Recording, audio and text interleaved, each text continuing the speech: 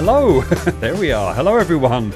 Welcome to A Reason for Hope. We're glad that you're joining us wherever you have stumbled upon us. We're glad that you are there. A Reason for Hope is an hour-long live broadcast, Lord willing, that is guided along for the most part by your questions on the Bible, although with everything going on in Israel and around the world, we've been doing a lot of updates and sharing that with you. But you can send your questions in, and we have guests here that will love to dig into the Word to find the answers to those. So if it's maybe a verse or passage of Scripture specifically that you've kind of come across and you're confused about what it means, how we should translate it and apply it, maybe something you're going through in your own life that you'd like to know how to honor the Lord with decisions you make and you're not quite sure how to do that, you'd like some biblical perspective on that. It could be a question along those lines as well, maybe even, of course, things that are going on in the world, which are many, very pertinent happenings going on, might be questions about that, maybe even other religions, other worldviews as they relate to the Bible and Christianity, anything along those lines.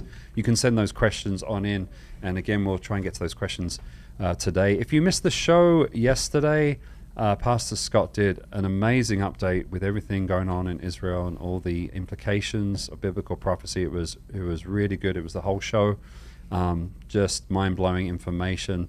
Some prophecy in the Word that just relates along with that over Damascus and things of this nature. So check it out yesterday. You can find it on Facebook. You can find it on YouTube. Just look in the archives. We'll actually should try and post that on our website, calvarychristianfellowship.com as well, because it was really, really good. And then, bless you, Sean. And then tomorrow night, tomorrow night, Wednesday, our Wednesday evening service here at Calvary Christian Fellowship, Pastor Scott is also giving a prophecy update as well. So we stream that live, or of course you can come along to join us here at Calvary Christian Fellowship in Tucson. I'll be just letting you know more about our ministry in just a moment and the different platforms. But like I said, you can send your questions in. I'll be going over those platforms in a moment. My name's Dave Robson. I'm your host today. I'll be just fielding all those questions and doing all the tech over here and keeping my eyes on all those platforms. With us today, it's Tuesday. You know what that means. It's Bo Day. That's right. That's right. That's Welcome, right. Bo. Awesome to be in. And it's going to be pretty hard to follow up that amazing show yesterday. I listened to that one, and just a lot of good stuff, like you mentioned. We'll try to kind of do a little bit of an update today as well. But it really is one of those shows that you want to kind of send that out to people or share on your social media platform, just because there's a really good, thorough overview of a lot of things. So please check it out on our Reason for Hope YouTube page. Yeah, Facebook as well. Facebook as well. Yeah, it was October 9th. I know on the radio we're not live with you, so it was the show from October 9th that Scott did that update. You know what I was thinking too is, like, there's a lot of churches probably that don't talk much about prophecy. I was thinking the same thing. And I was thinking that must be Islam. Yeah, or Islam. Yeah, or just relevant stuff. Like if I was the pastor of a church, I'd be, man, stuff's going on. Did you see the stuff? Like I wonder what it's like to go to a church where you walk in and there's actually no talk at all. Of it, like no mention at all about what's going on and how it relates to the Bible. Right. We're on the opposite end of the we're on spectrum. the opposite end. Yeah, we actually like to talk about the Bible and yes. Fancy that. And most of your Bible, if you don't know yet, most of your Bible is prophecy. Right. And I know when I was, that stoner kid growing up and just excited about, music and stuff like that, when I first started reading the Bible, one of the things that caught me so, it made it so interesting was all the prophecy that was in it. And so, most of our Bible is prophetic. And so, as a church, you should be if you're into the Bible, you're going to be talking about the subject. Right. Yep. Yeah. Comes up all the time in there. Yeah, that's absolutely. Great. Well, again, Bo, thank you for being here. Yeah, it's fun. On this Tuesday. With us also Pastor Sean Richards, of course. How you doing today? Grieving? Yeah. Lot to grieve about. Yes. Yeah, there sure is. And we'll be getting more heavy into that. Stuff. Yeah. Yes, indeed. Well, before we move forward, I'll let you know just different ways that you can join us, just in case there's any technical issues on the platform or you want to share us around or connect with us further. As I mentioned, Reason for Hope is a live broadcast. We're with you Monday through Friday, 5 to 6 p.m. here in Tucson, Arizona, Mountain Standard Time. If you're in the Tucson area, you're more than welcome to come to our services here at Calvary Christian Fellowship. It's a ministry and outreach of Calvary Christian Fellowship here in Tucson. We're near Prince and I-10 on the west side of the freeway there. So you can get more information at calvarychristianfellowship.com or reach out to us if you have any questions about that. But again, calvarychristianfellowship.com is our website. You can have a click around there, see what's going on. But if you go to that Watch Live tab, that takes you to our live page. Or if you type in ccftucson.online.church, that will take you straight there as well. So we're live there right now. You can sign in with a username of your choice, and then there's a chat function where you can interact with us or send us your questions on the Bible or questions pertaining to what's going on right now in the world and Israel. When we're offline, you'll see a countdown to our next show, and you'll see a schedule of upcoming events as well. We're live on Facebook as well, facebook.com/CCFTucson, or just look for Calvary Christian Fellowship of Tucson. You'll see that picture of Pastor Scott there. And we're live there. Don't forget to like and share. We'd appreciate that. It's a great way to share the ministry. And as we mentioned, you can scroll back through archives. As we mentioned, yesterday's show, October 9th, was a great one, a great update on the goings-on in Israel. So you might want to check that out if you missed it. But it's another way you can send your question on the chat function. That's attached to the video where we're streaming live right now on Facebook. We have an app for your mobile device as well, Calvary Christian Fellowship of Tucson in your app store. And we have a channel on Roku and Apple TV as well. If you have those devices, add us as a channel, Calvary Christian Fellowship of Tucson. We're live on YouTube. A Reason for Hope is the name of the channel there, A Reason for Hope on YouTube. It's a great place for archives as well. As we mentioned, if you go to that live tab, anytime we've been live, it archives there for you, so you can scroll back through time and catch up on a show that you missed, or you might want to recap on a question there. Sean usually puts a little indication of what subjects we covered, so you can check that out. And our services are there here at Calvary Christian Fellowship as well, and other events. We try to stream everything live, from memorials to like our men's breakfast. We stream the not the eating part, but the teaching part. You can tune in and watch men eat breakfast on it. No, you can't do that. But lots of events, we try and stream them live these days. Ever since COVID, we do that. So anyway, YouTube, A Reason for Hope. It's a great resource. Once again, don't forget to like, subscribe, click on the notification bell, all that good stuff. That would be great. Pastor Scott is on Twitter. If you're on Twitter or X or however they're branding themselves these days, Scott R4H. That's Scott letter R number 4 letter H on Twitter. Especially right now, I'm sure he's posting like crazy, all things going on and updates as things transpire in the Middle East. And so follow along with him on there. Scott R4H if you're on Twitter. We're on Rumble as well. It's a kind of a relatively newer platform. We're not live there, but we post videos there. Reason for Hope Bible Q&A. If you're on Rumble, you can add us there. And our email address, questionsforhope@gmail.com. That's questionsforhope spelled out at gmail.com. You can email us your question there as well. If you're joining us on the radio, we're glad that you are. Please drive safely if you're on your drive time. If you're on Reach Radio or one of the other radio affiliates, keep in mind that you're listening to the last show that we did pre-recorded, so we're not live on the radio. We are live on all those other platforms I mentioned.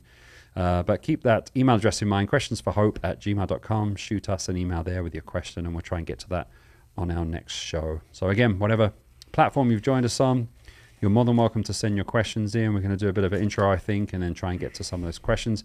Apologies that we didn't get to questions yesterday, but like I say, it was well worth hearing the update from Scott. It was really just a great show, great information there. Go check it out. Well, before we go any further, Bo, would you like to pray for us? Yes, absolutely. That'd be great. Tuesdays, I'm in. It's Bo Pray Day. Bo Pray Day. Yeah, that's right. It's the Bo Sabbath. Well, let's pray. Father, we want to pray in Jesus' name for the peace of Jerusalem, and we want to pray for Israel. We want to pray for those that are in Hamas, and we pray, Father, for repentance. We pray, Father, that their eyes would be open to the gospel of Jesus Christ. Father, we pray that you would break the strongholds of false ideologies and gods. And Lord, you would rule and reign in the hearts, that people would know the freedom of coming to you. And so we're asking you to move in a wonderfully gracious way to those that have caused such harm during this time. And we're praying for your mercy to be lifted up on high.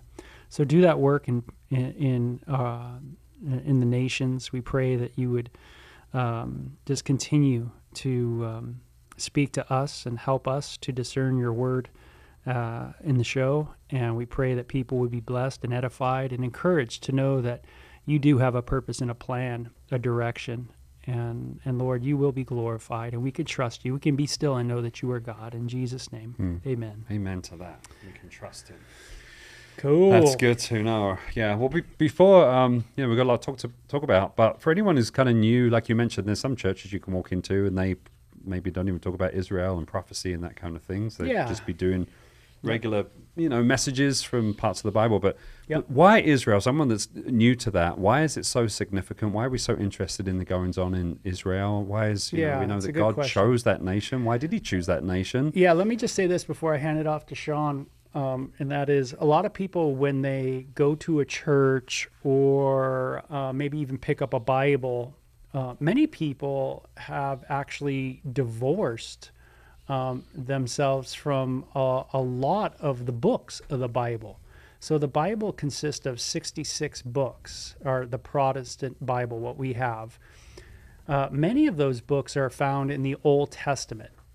And there's more Old Testament books than there are New Testament books. But many people have not bothered to read the Old Testament. And many churches have not even bothered to teach the Old Testament. And so because of that, you just have a general lack of understanding of the Bible in general. Yeah. And so because of that, we have a very large biblically illiterate population where people just do not understand the Bible. And it's to me, it blows me away, because you really just need to pick it up and read from Genesis on, and you're going to gravitate. You're going to get it. You're going to go, oh, I understand what's going on. Yep. Because the Bible, the Old Testament, is the history of Israel. And in a lot of people, you got to understand that Israel didn't start off, right, Sean, as this nation. It started off very small, particularly maybe just kind of a guy. One dude. Which most people I don't think get. But what does the Bible have to say about Israel in general? The reason why we as Christians care about the state of Israel, not just today, but the principle of God's people and our attitude towards them being tied into our relationship with God, is for three reasons. First of all, Israel was used by God as essentially a template for his dealings with mankind. Not just that he physically incarnated as an ethnic Jew, but understanding that of all the nations that would be blessed as a result of this work that God would do in Israel, the same standard that we take for granted today of God's mercy, God's grace, God's times of correction, and always defaulting to restoration, were first laid out with Israel as Exhibit A. And you can read this in the book of Romans. Yeah, God didn't need to show himself to Israel, but he did. Right, and in showing himself to Israel, the whole world now knows what this God is like. That's right. The only God who put his credentials on the table, the only God who appeared in a moment of verifiable history, did so not just as an ethnic Jew, but has done so continuously throughout Jewish history. The second reason, not just because God's personally involved in them, that they're an abject lesson to us of God's nature, but it's also important to understand that God has emotionally invested himself in the well-being of the nation he set aside for a singular purpose. When we talk about, and you can note this in passages like Zechariah chapter 3 and in Genesis chapter 12, that if you go against Israel, not just physically, but intellectually, emotionally, God describes that as you harming the apple of his eye. That's the singular pupil iris in the middle of it, the most sensitive part of the organ. You get those little eye exams where they puff smoke in your eye and something that's very irritating because it's very very sensitive. And understanding that God's attitude towards the Jews is one of direct personal assault, that I will bless those who bless you, referring to Abraham and those who would share in this blessing to his descendants, but I will also curse those who curse you. Every Christian who has the fear of God, any person who wants to be not cursed by God, anyone who wants to think in terms of a relationship, I don't want to deliberately do the sort of things that would upset, offend, or harm the trust and the connection that I have with this person. Going after or going against or cursing the Jewish people would be first on God's list. And if we understand that, then the attitude of every Christian should not only be anti-Semitic, but going out of their way in every single situation they have, every opportunity they have, to be a blessing to God's people. Do I say that because they're infallible? No, I'm saying that we should seek the kind of, positive relationship with them for the same reason we'd want a positive relationship with God, because to go against them is to go against Him. He's personally and emotionally invested themselves in them. And just like anyone else that He would have a relationship with, you go after someone's kids, you go after someone's wife, you go after someone's mother, family. It's the same kind of defensiveness that would be warranted when God is answering for the harm done to His people. Let it never be said among those that call themselves followers of Him. Because Jesus, as you said, was an ethnic Jew. God chose of all the nations to enter this world physically through the descendants of Abraham, Isaac, and Jacob, who was later renamed Israel. Now that's what brings us to the third point. When we ask what makes Israel so special, we talked about what God did, we talked about what God thinks, but what is it about them that should matter to anyone or anything, apart from the fact that they're just there? Well, even if you remove God's direct involvement from the equation, even if you remove God's promises from the equation, there stands to reason one foundation that makes them separate from any other, and that is that He made them a promise.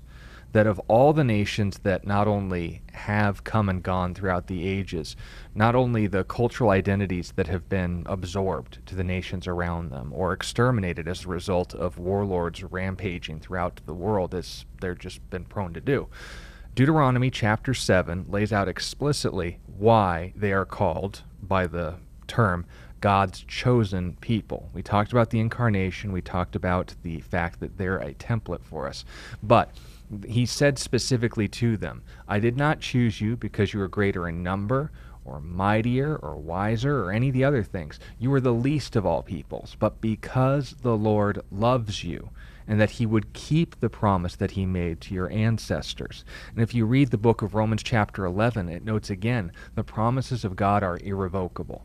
So if we want to share in that promise, the common salvation that Jesus Himself affirmed, salvation is of the Jews, meaning not that you have to become a Jew. That's what Jesus said in John chapter 4. Right. If that's then the case, then what do we understand Israel to be? Not just God's, for all intents and purposes, showcasing of Himself to this world. Not just the means by which God entered this world, but the heralds of His promises, and that anyone who comes to Him does so through them, specifically through Him. And He stands with and for His people, His countrymen, His fellow Israelites. So understand that when we are grieving for the conditions and the events taking place in Israel, we're not doing so just because lives have been lost. That's always a tragedy. We're not doing so just because evil has taken place. That's happening everywhere, more so now than ever. The reason why we grieve in particular, the well-being or lack thereof of the Hebrew people, is because our God has emotionally invested Himself in them. And if that is then the case, then those who share His heart should break whenever anything troubling, anything slanderous, anything even unfortunate happens to them. And that's also why we read, even in going as far as the book of Revelation, chapter 12, that the foundational, policy of Satan's work in this world, described through this symbolic vision of a reference to the book of Daniel chapter 7, this picture of a dragon with 7 heads and 10 horns, who's explained in the chapter to be the devil and Satan, that when the child that was to be born, who would rule all nations with a rod of iron, quoting Psalm 2, a reference to Jesus, would do what? He would send all nations, represented through water, to consume Israel, to destroy them, to wipe them out. That would not only fail, but that his objective from that time on would be to go after her, that is Israel's offspring, and those who share the testimony of Jesus. So if you share the attitude of Satan, I don't think I need to finish that. Yeah. Not good. Understand that. They have the heart of God. They share and are associated with the promises of God. They were the means by which God entered this world. And those that hate them are sharing the heart of the enemy. Yeah. That should stand enough on its own, but the point still goes forward. Why is it then that these sort of things are allowed to, quote unquote, happen to Israel when God is so emotionally invested in them? And the fact of the matter is that we live in a world that not only has morals, but moral accountability. That those who choose to do things with the freedom God has given them will be permitted to do so, but not unanswered for.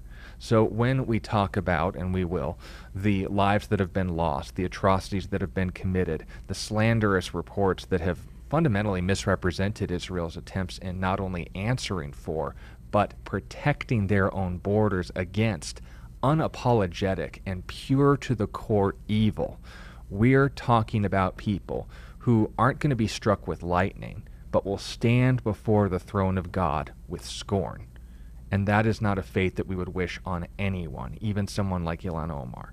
So when we're talking about these things, understand this, that God's preference, according to Ezekiel 33:11, is that the wicked should turn from their way and live, and that God's plea to the evil people in this world is for them not to be judged, a la 2 Peter chapter 3, but for them to be redeemed, for them to receive the gift of salvation that he provided not just through the Jewish people, but through himself as an ethnic Jew. And that's why we not only grieve for the state of Israel, we also grieve for the state of Hamas, because while, yes, their lives are being lost, they now stand in judgment before a holy God. But those that are still alive and hiding behind the human shields that they use to protect themselves against their own actions and the consequences therein, what does that ultimately amount to? Their fundamental loyalty is to that of a false prophet, a man who claimed to be speaking for the God of Abraham, Isaac, and Jacob, but has institutionalized anti-Semitism as a mean of righteousness. And I believe it's in the book of Isaiah chapter 5, in verse 20. There's a woe pronounced to those who would call good evil and evil good. Yeah. And we have in this world not just ideologies like socialism, but religious systems like Islam that would call the extermination of the Jews God's service. Yeah, this is something that really disturbed me, and this was found on a article by Dion Pierre, but it says the title of it is "By Any Means Necessary, Anti-Zionist College Students Cheer Hamas Massacre of Israelis." And it really caught me, weird, Dave, because I thought, gosh, man, this is on college campuses, like going on. And I went to university.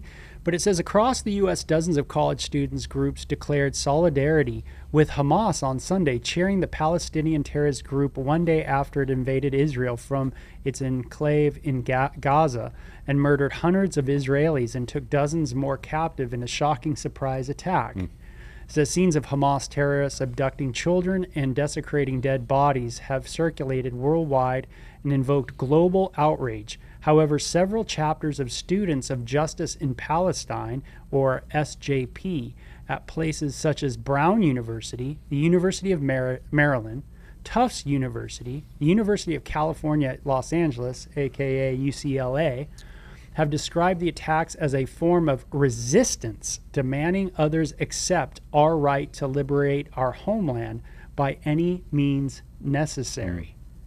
So additionally, 31 student groups at Harvard University issued a statement blaming Israel for the attack and accusing the Jewish state of operating an open-air prison in Gaza, despite the Israeli military having withdrawn from the territory in 2005. And providing them state-of-the-art greenhouses Yeah, and and technology provided for them. and et cetera. That's important too. Yeah. A nation, quote unquote, this open-air prison that Israel, despite their the government that they elected was Hamas, someone sworn for the extermination of Israel in their charter, quoted from Sahih Bukhari.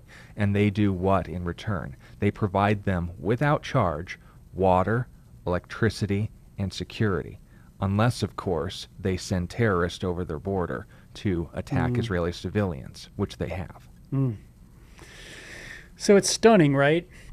The student said, we, the undersigned student organizations, hold the Israeli regime entirely responsible for the unfolding violence, said the Harvard Palestine Solidarity Committee. In the coming days, Palestinians will be forced to bear the full brunt of Israel's violence.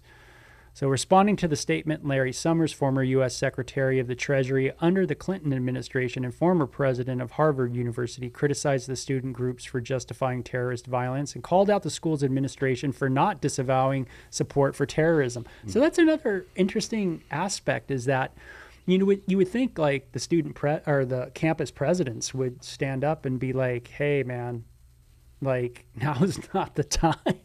Or even try to be diplomatic and say, look, I know there's two sides to this argument, but we do not support terrorism. No, Yeah. They would outright say this is justified. Yeah, and that's a bummer that and it kind of carries this theme that the Bible, for Bible students, of course, the Bible says that the whole world, is going to be, in a sense, drunk, mad. In a sense, they're going to be mad in their heads. And it's going to be around their views of Israel, Right. which is interesting.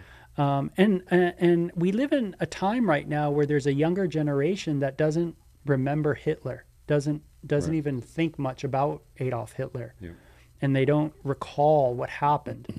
But here you have had back in those days, in the 30s and into the 40s, you had a German nation, very sophisticated nation, very intelligent nation.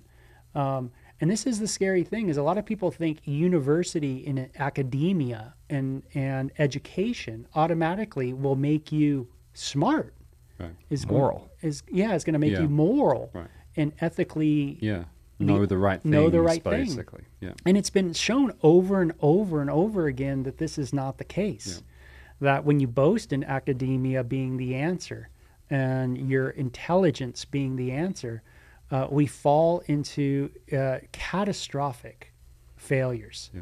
An educated monster just makes him a more clever devil. That's right, just unbelievable. And so, the Bible says seeking to become wise, right? Seeking to become wise, they've become what?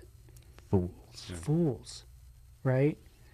And that's what it seems like, we're doing once again, the blind leading the blind, where you see in the universities here that this is going on, where this is this kind of leaven, if you will. Yeah. It just permeates, where, you can have a view on the Palestinian issues, and, but saying things like, hey, any means possible, when the means that is going on is atrocious.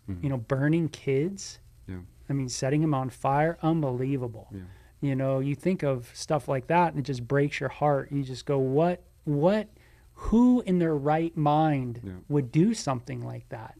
Even in this idea of wartime, it just seems so barbaric. Yeah. And this wasn't even wartime. This Right. was a declaration of war. A They attacked civilian targets. Right. Yeah. Going after civilian, not going after the military.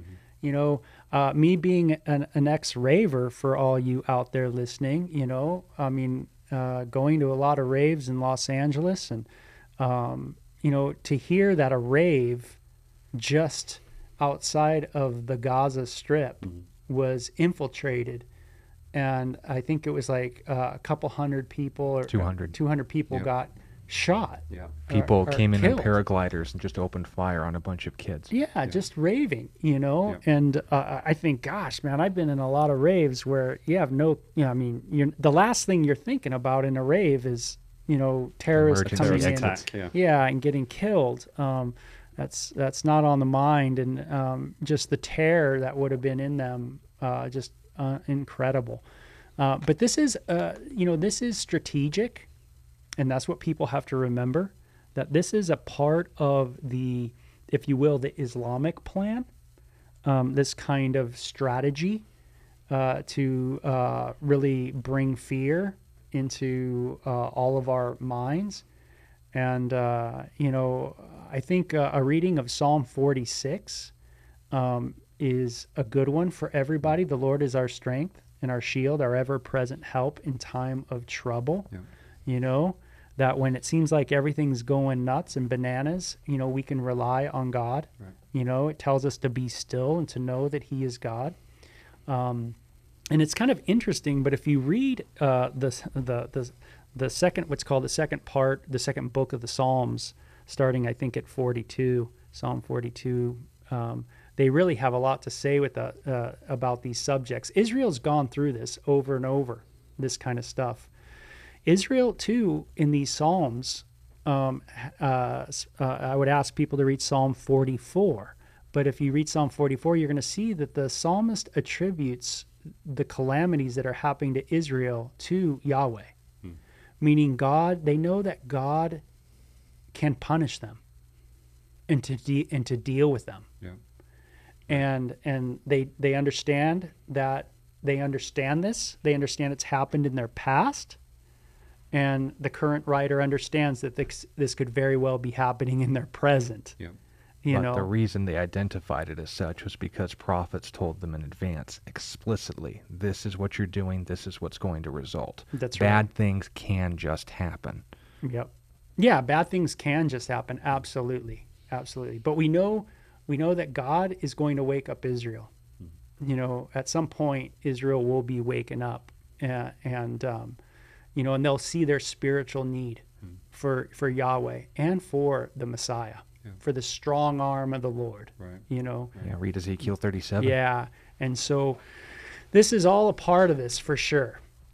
So there is definitely a spiritual component to it all. But it really was really sad to read that. I loved what Scott talked about. I saw this in All Israel News by Joel Rosenberg, but Israel paying very, very steep price for a Biden appeasing Iran, giving $6 billion to the terror regime. Yep. And, hearing Scott talk about that the other day was really just mind-boggling too. It's one of those ones where you could read that article by Joel Rosenberg at All Israel News, and we've recommended All Israel News many times on the broadcast. But you would do good to pay attention to what's going on in the United States, and how we can contribute to the madness, so to speak. Yeah, That absolutely. our elected officials are now a curse to Israel. Yeah, it's just unbelievable. So, Joel speaks very sober-minded in this article about Israel really grieving and paying this steep price for these kind of economic actions, that are political actions that are done by the United States. Yep. Joel's lived here a long time, and then over the last, I think, 8 or 9 years, he's lived in Israel. Right. So we've had a chance to meet him, and that was awesome. So really respect Joel Rosenberg a lot. So All Israel News, you might want to check that out too. Yeah. Yep. Yep. Yeah, And we just as a recommend quick that a lot. update for those of you who want to follow this stuff along, as far as yesterday, today's the 10th of October at the time of this recording, on the 9th of October at 10 a.m., Israel gave official body counts of the Israelis that had been killed, numbering more than 800, a tenth of which were military. So understanding that as the result of this 3 days of violence, there has, of course, been Israeli counterattacks that you're going to hear a lot more about, I'm certain. And we'll talk about that as well in a second, notes that according to the Palestinian Center for Human Rights, they listed that the casualties as a result of the Israeli airstrikes numbered 256. Now, that was the report by the Gaza Ministry of Health, but the PCHR, if you want to refer to them as such, reported only 60. Why? Because the 200 of those casualties were Hamas leadership and personnel. When, and this has happened before in history, if you look up the Jordanian newspapers that were being released in 1948 and 1949, there was a public exhortation for the citizens that were living in Israel at the time to leave their homes, to leave their land, to leave their property, because a conglomeration of invaders from Egypt, Jordan, Sudan, and Egypt and others, or I said Egypt and others, were going to wipe Israel off the face of the map, and then they could return and take their property. For those of you who know history, know the invasion failed, and now the quote-unquote Palestinian state had to be formed in order to justify them wanting to take back their mistake, just like Hamas called for a ceasefire as soon as the last of the bodies had cooled. Now, what's interesting about this as well is that apart from being just outright deceptive propaganda, the Gaza Ministry of Health, in providing the 260 deaths from Israeli airstrikes, note the very, I want to say, restrained response on the part of the Israeli Air Force, because everyone here, I'm certain, is at least aware enough of Israeli military capability that they could literally wipe Gaza off the face of the map and not even have a issue in their tax break over it. But because Israel was solely invested in the attacks on those who committed the attacks, Hamas leadership and personnel, the 60 individuals who ended up dying alongside Hamas were those who, like those in 1948, were told by their government what? To leave in order to avoid the airstrikes. But the problem is, Islam is still a functional ideology in the minds of these people. And according to the Hadith narration, Sahih Bukhari and the Sunnah of Ibn Ishaq, or rather the edited version by Ibn Hisham, there are reports that justify collateral damage in jihad warfare, and Hamas is all too familiar with these things. Historically, it took place when Muhammad was going to first start utilizing catapults, and they thought, well, if there's Muslims in the city, we just attack these people without warning from a long distance. How do we know that the stones won't also hit Muslim homes and end Muslim lives? And Muhammad revealed, conveniently, that those who die in the cause of jihad as martyrs are just as much among those who die in the way of jihad as martyrs. So in the minds of Hamas, they believe that these people are being given paradise by staying in their homes when the Israeli government is contacting them and saying, leave the building, we're going to bomb it.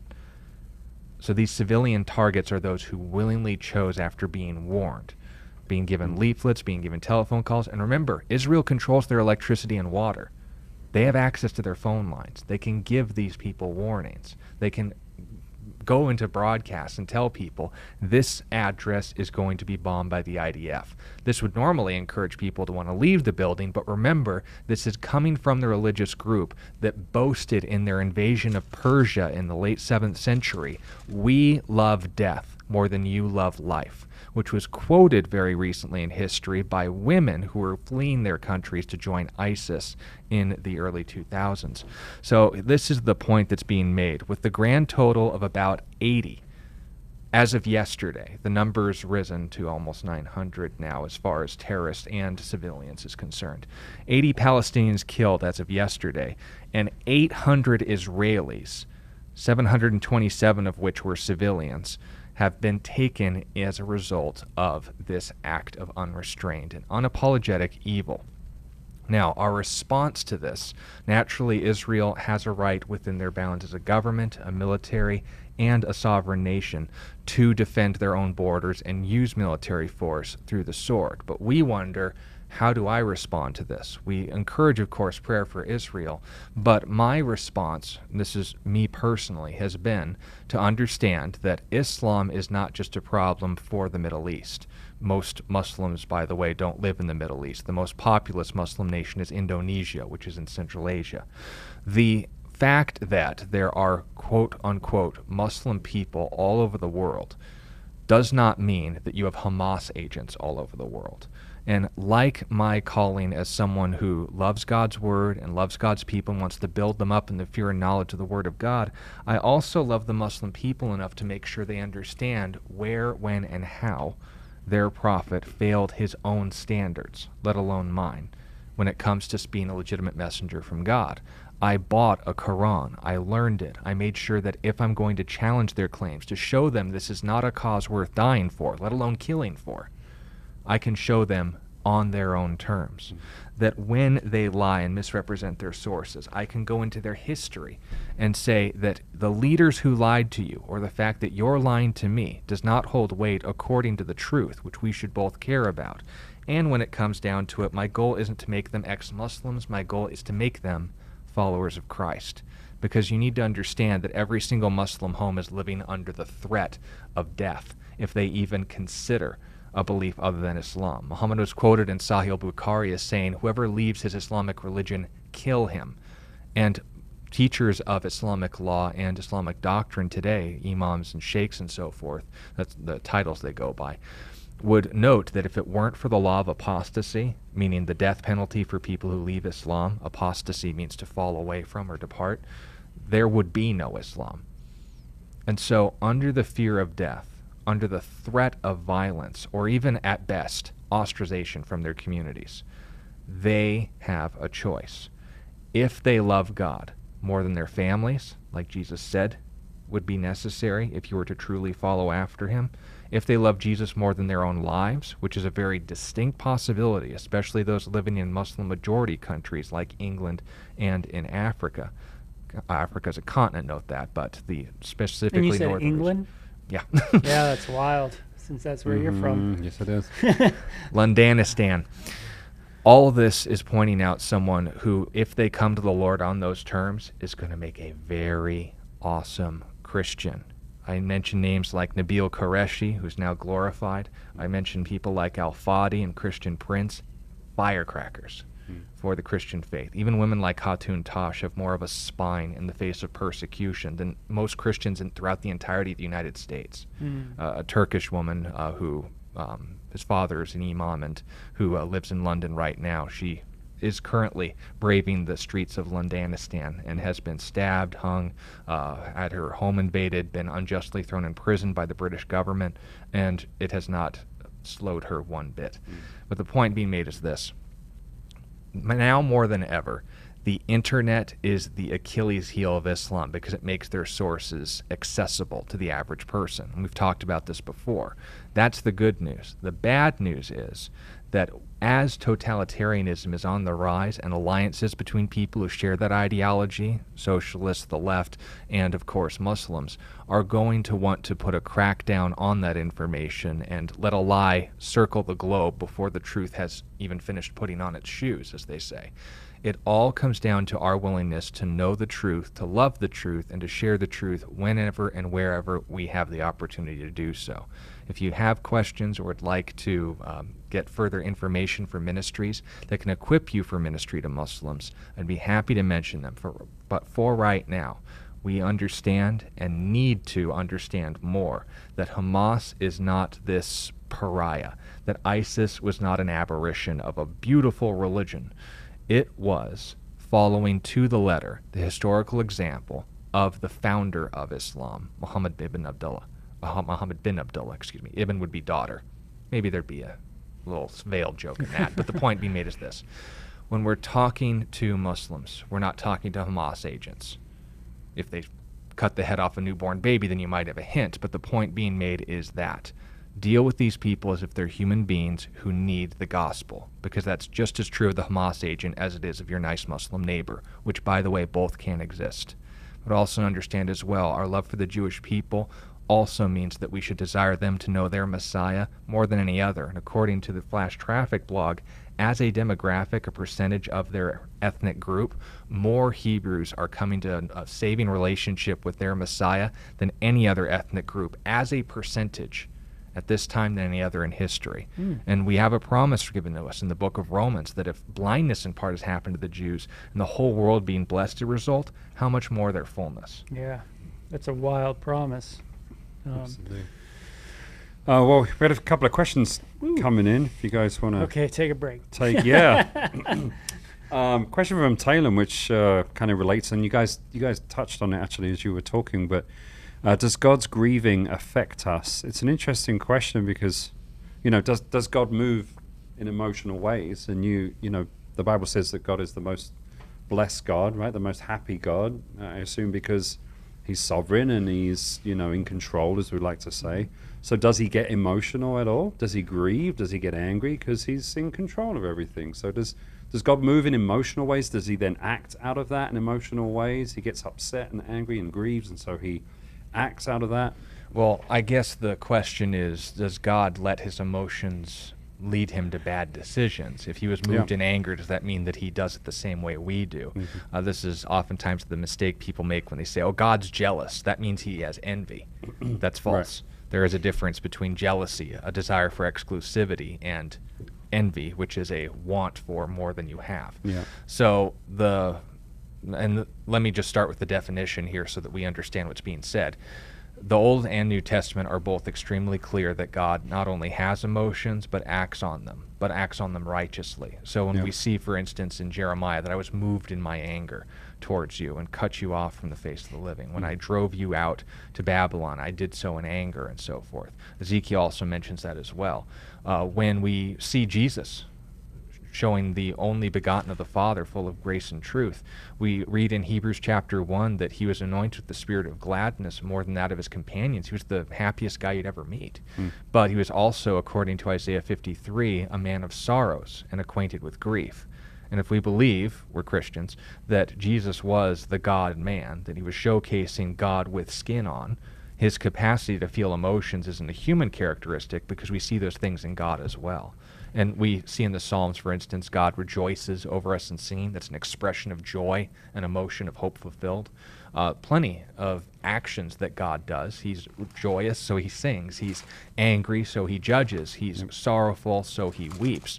But the idea that, and this is where we have to clarify, God being sovereign, therefore He shouldn't have an emotional reaction to anything, pretty much gets a monkey wrench thrown into it when you imagine yourself functioning any other way, unless you have like a developmental disorder or something. Because when we talk about, I've seen this movie 100 times, yet that scene always brings a tear to my eye. Well, you know what's going to happen. Why does it affect you so much? Because it hurts. I like these characters. That's why I've watched it 5,000 times, right? Well, if God's aware of what's going to happen and still sees it happen anyway, is He grieving because it shocks Him, or is He grieving because He's emotionally invested in what He's seeing? Yeah. And there is a difference.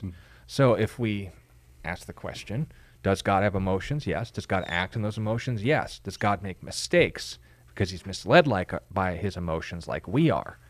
No. That's a step too far. Because if you say God misstepped, where and when? And I don't see a single example of that, because in the very same chapters where God says, I was moved in my anger, He spends about 2/3 of it saying, oh, how I desired to take you up as a mother hen gathers up her chicks in Matthew 23, for instance. Hosea is a great book that shows that. How can I give up on you? My heart's moved within me. Yeah.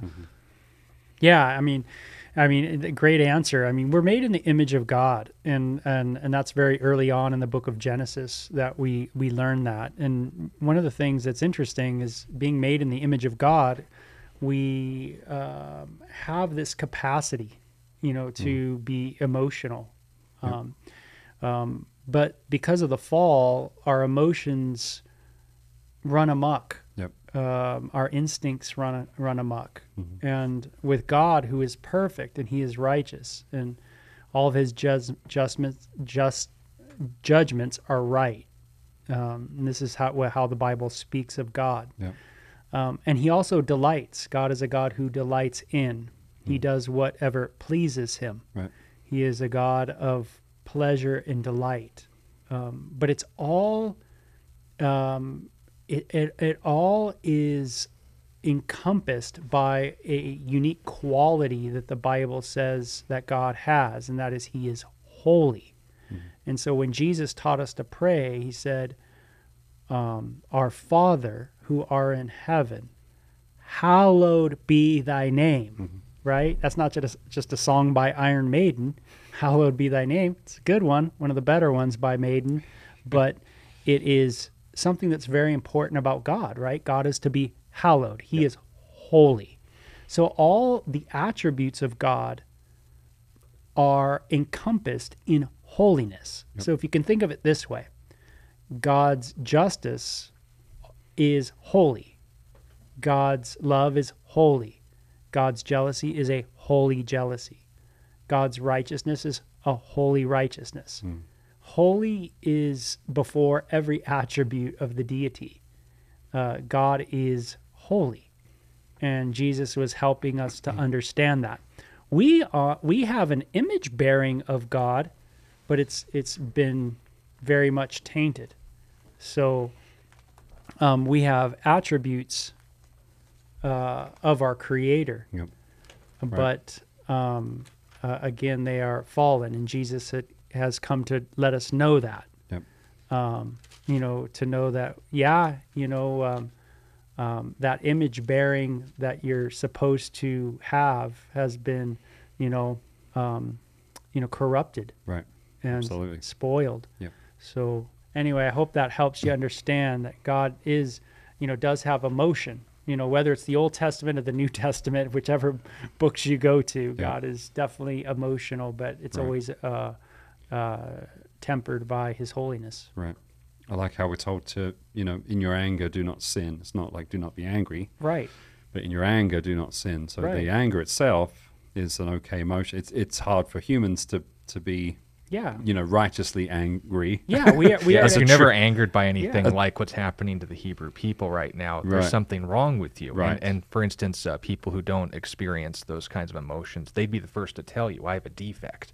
Yeah. I want to experience those emotions. Yeah. But that we experience those emotions, how we express and act on them is coming from, as Bo was saying, a fallen nature. Right. If we assume that onto God, that's a category error. Yeah, and we should experience pleasure. But if it's not tempered by holiness, if it's not, God is a pleasurable being, but He's holy. We can experience pleasure, but if it doesn't have any holiness to it, then it's reckless, right? And damaging. Yes. Yeah. So, if we have time, let me get to Alex's question because definitely. he's been asking for several days now. Thank you, Alex, for sticking around. Why was there a legion of demons in one man? Why not just one demon? It only takes one demon to do damage. I'm sure that's right. What did this man do to acquire not one, but a legion of demons? Totally. What's your thought on this? We aren't told what he did to get into that situation, but there was an intent in the language, especially in the Gospel of Mark, but all the synoptic Gospels, in calling this posse of spiritual entities a legion. Now, a legion, for those of you who know Roman history, is a military term. It was used to describe the organization beyond that of a cohort and, of course, what was the term for two of them? The dios or something? Anyway, you have centurions who were over 100. You had generals who were over the general population. It's not the definition, but you get the idea. The general population. Is that why they call them general? No, but the idea is that it's a military term. It's militarily organized, and so the organization of these demonic entities is presenting them as a military threat. Now, why is that important? Well, if you understand the Gospel of Mark in particular, not just as the memoirs of Peter, but presenting the life of Jesus as a new exodus, then some of these terms start to stand out a little more. For instance, when Jesus was transfigured, He revealed the glory, the cloud descended, and the Father spoke. Where have we seen that before? When Moses, Aaron, Nadab, Abihu, and the 70 elders went up to the mountain, the cloud descended, and the Lord spoke, saying, "Come up to me." And notice the Lord said, "Come up to the Lord." So that's another interesting tidbit. But what's also interesting about this, going back to the Exodus, is where else do we see a legion, through the power of God, getting thrown into the ocean? Well, go to Exodus chapter 15, the Song of Moses, where understand a very interesting language takes place in how they celebrate God delivering them. Then Moses and the children of Israel sang this song to the Lord and spoke, saying, "I will sing to the Lord, for He has triumphed gloriously." The horse and its rider he has thrown into the sea. The Lord is my strength and my song. He has become my salvation. What's Jesus' name mean, by the way? God is salvation. Interesting. He has become my salvation. He is my God, and I will praise him. My Father's God, and I will exalt him. The Lord is a man of war. The Lord is his name. Pharaoh's chariots and his army he has thrown into the sea. His chosen captains are also drowned in the Red Sea, and the depths have covered them. They sank to the bottom like a stone. Now, you read through the gospel accounts recordings of this demonic adversary, this gathering of entities, and they didn't call them a gaggle. They didn't call it a pandemonium. Means all demons, by the way. It's a legion. Why? Because in the Roman environment, the readers would have understood. So a military force of the enemies of God, in the purest form, Jesus with the word threw them into the sea. Well, they're disembodied spirits. How do you throw ghosts into the ocean without it just being, superfluous side detail? They were sent into swine and then cast into the sea, which can also be an interesting picture of Gentiles and so forth, with which the Egyptians were. But the point being made is that the reason why they say legion isn't because this guy, did some super ritual where he got possessed by all the demons, right? There is an intent in this gathering of spiritual entities, and not one but two men. Luke gives us that further detail. And understanding Jesus' power over them was the same reason why he was allowed to encounter the man who was born blind. Why? So that the glory of God may be shown in him, the Gospel of John tells us. I think it's chapter 9, right? We can see him encountering what? The lame men inside the city. Why did he encounter them? Well, remember the Exodus. Who made the left? Who made the deaf, the mute, the seen, or the blind? Did not I, the Lord? His words to Moses. All these things would be identifications of when the Messiah would come, and he even explained that as much to John the Baptist. It's a callback to Exodus, where God overcomes a military force by throwing them into the sea, and that's meant to give you a hint. This is the new Old Testament, if you will. Most recent Testament. I want to say that wasn't Mary, didn't she have that kind of spiritual, many demons in her too? I want to say Luke brings that out in the Gospel of Luke. Do you guys remember that? Was it Mary that had 7 demons in her? Mary Magdalene, Yeah, and 7 is the kind of this number that's used quite a bit in the Bible. Completion. We're almost out of time for today, but maybe we can pick up on it tomorrow. Hey, we're out of time. Tomorrow we're going to have Adrian Vavactor as a guest. He's out in Egypt. He's going to call in, Lord willing, so join us for that. It's going to be very interesting. God bless you guys. You've been listening to A Reason for Hope. Thank you again for joining us as we continue our journey through God's Word, one question of the heart at a time. Until we meet again, we would love to connect with you. You can text or email your questions to questionsforhope@gmail.com. You can also find out more about our ministry at calvarychristianfellowship.com. And be sure to join us next time on A Reason for Hope. A Reason for Hope is an outreach ministry of Calvary Christian Fellowship in Tucson, Arizona.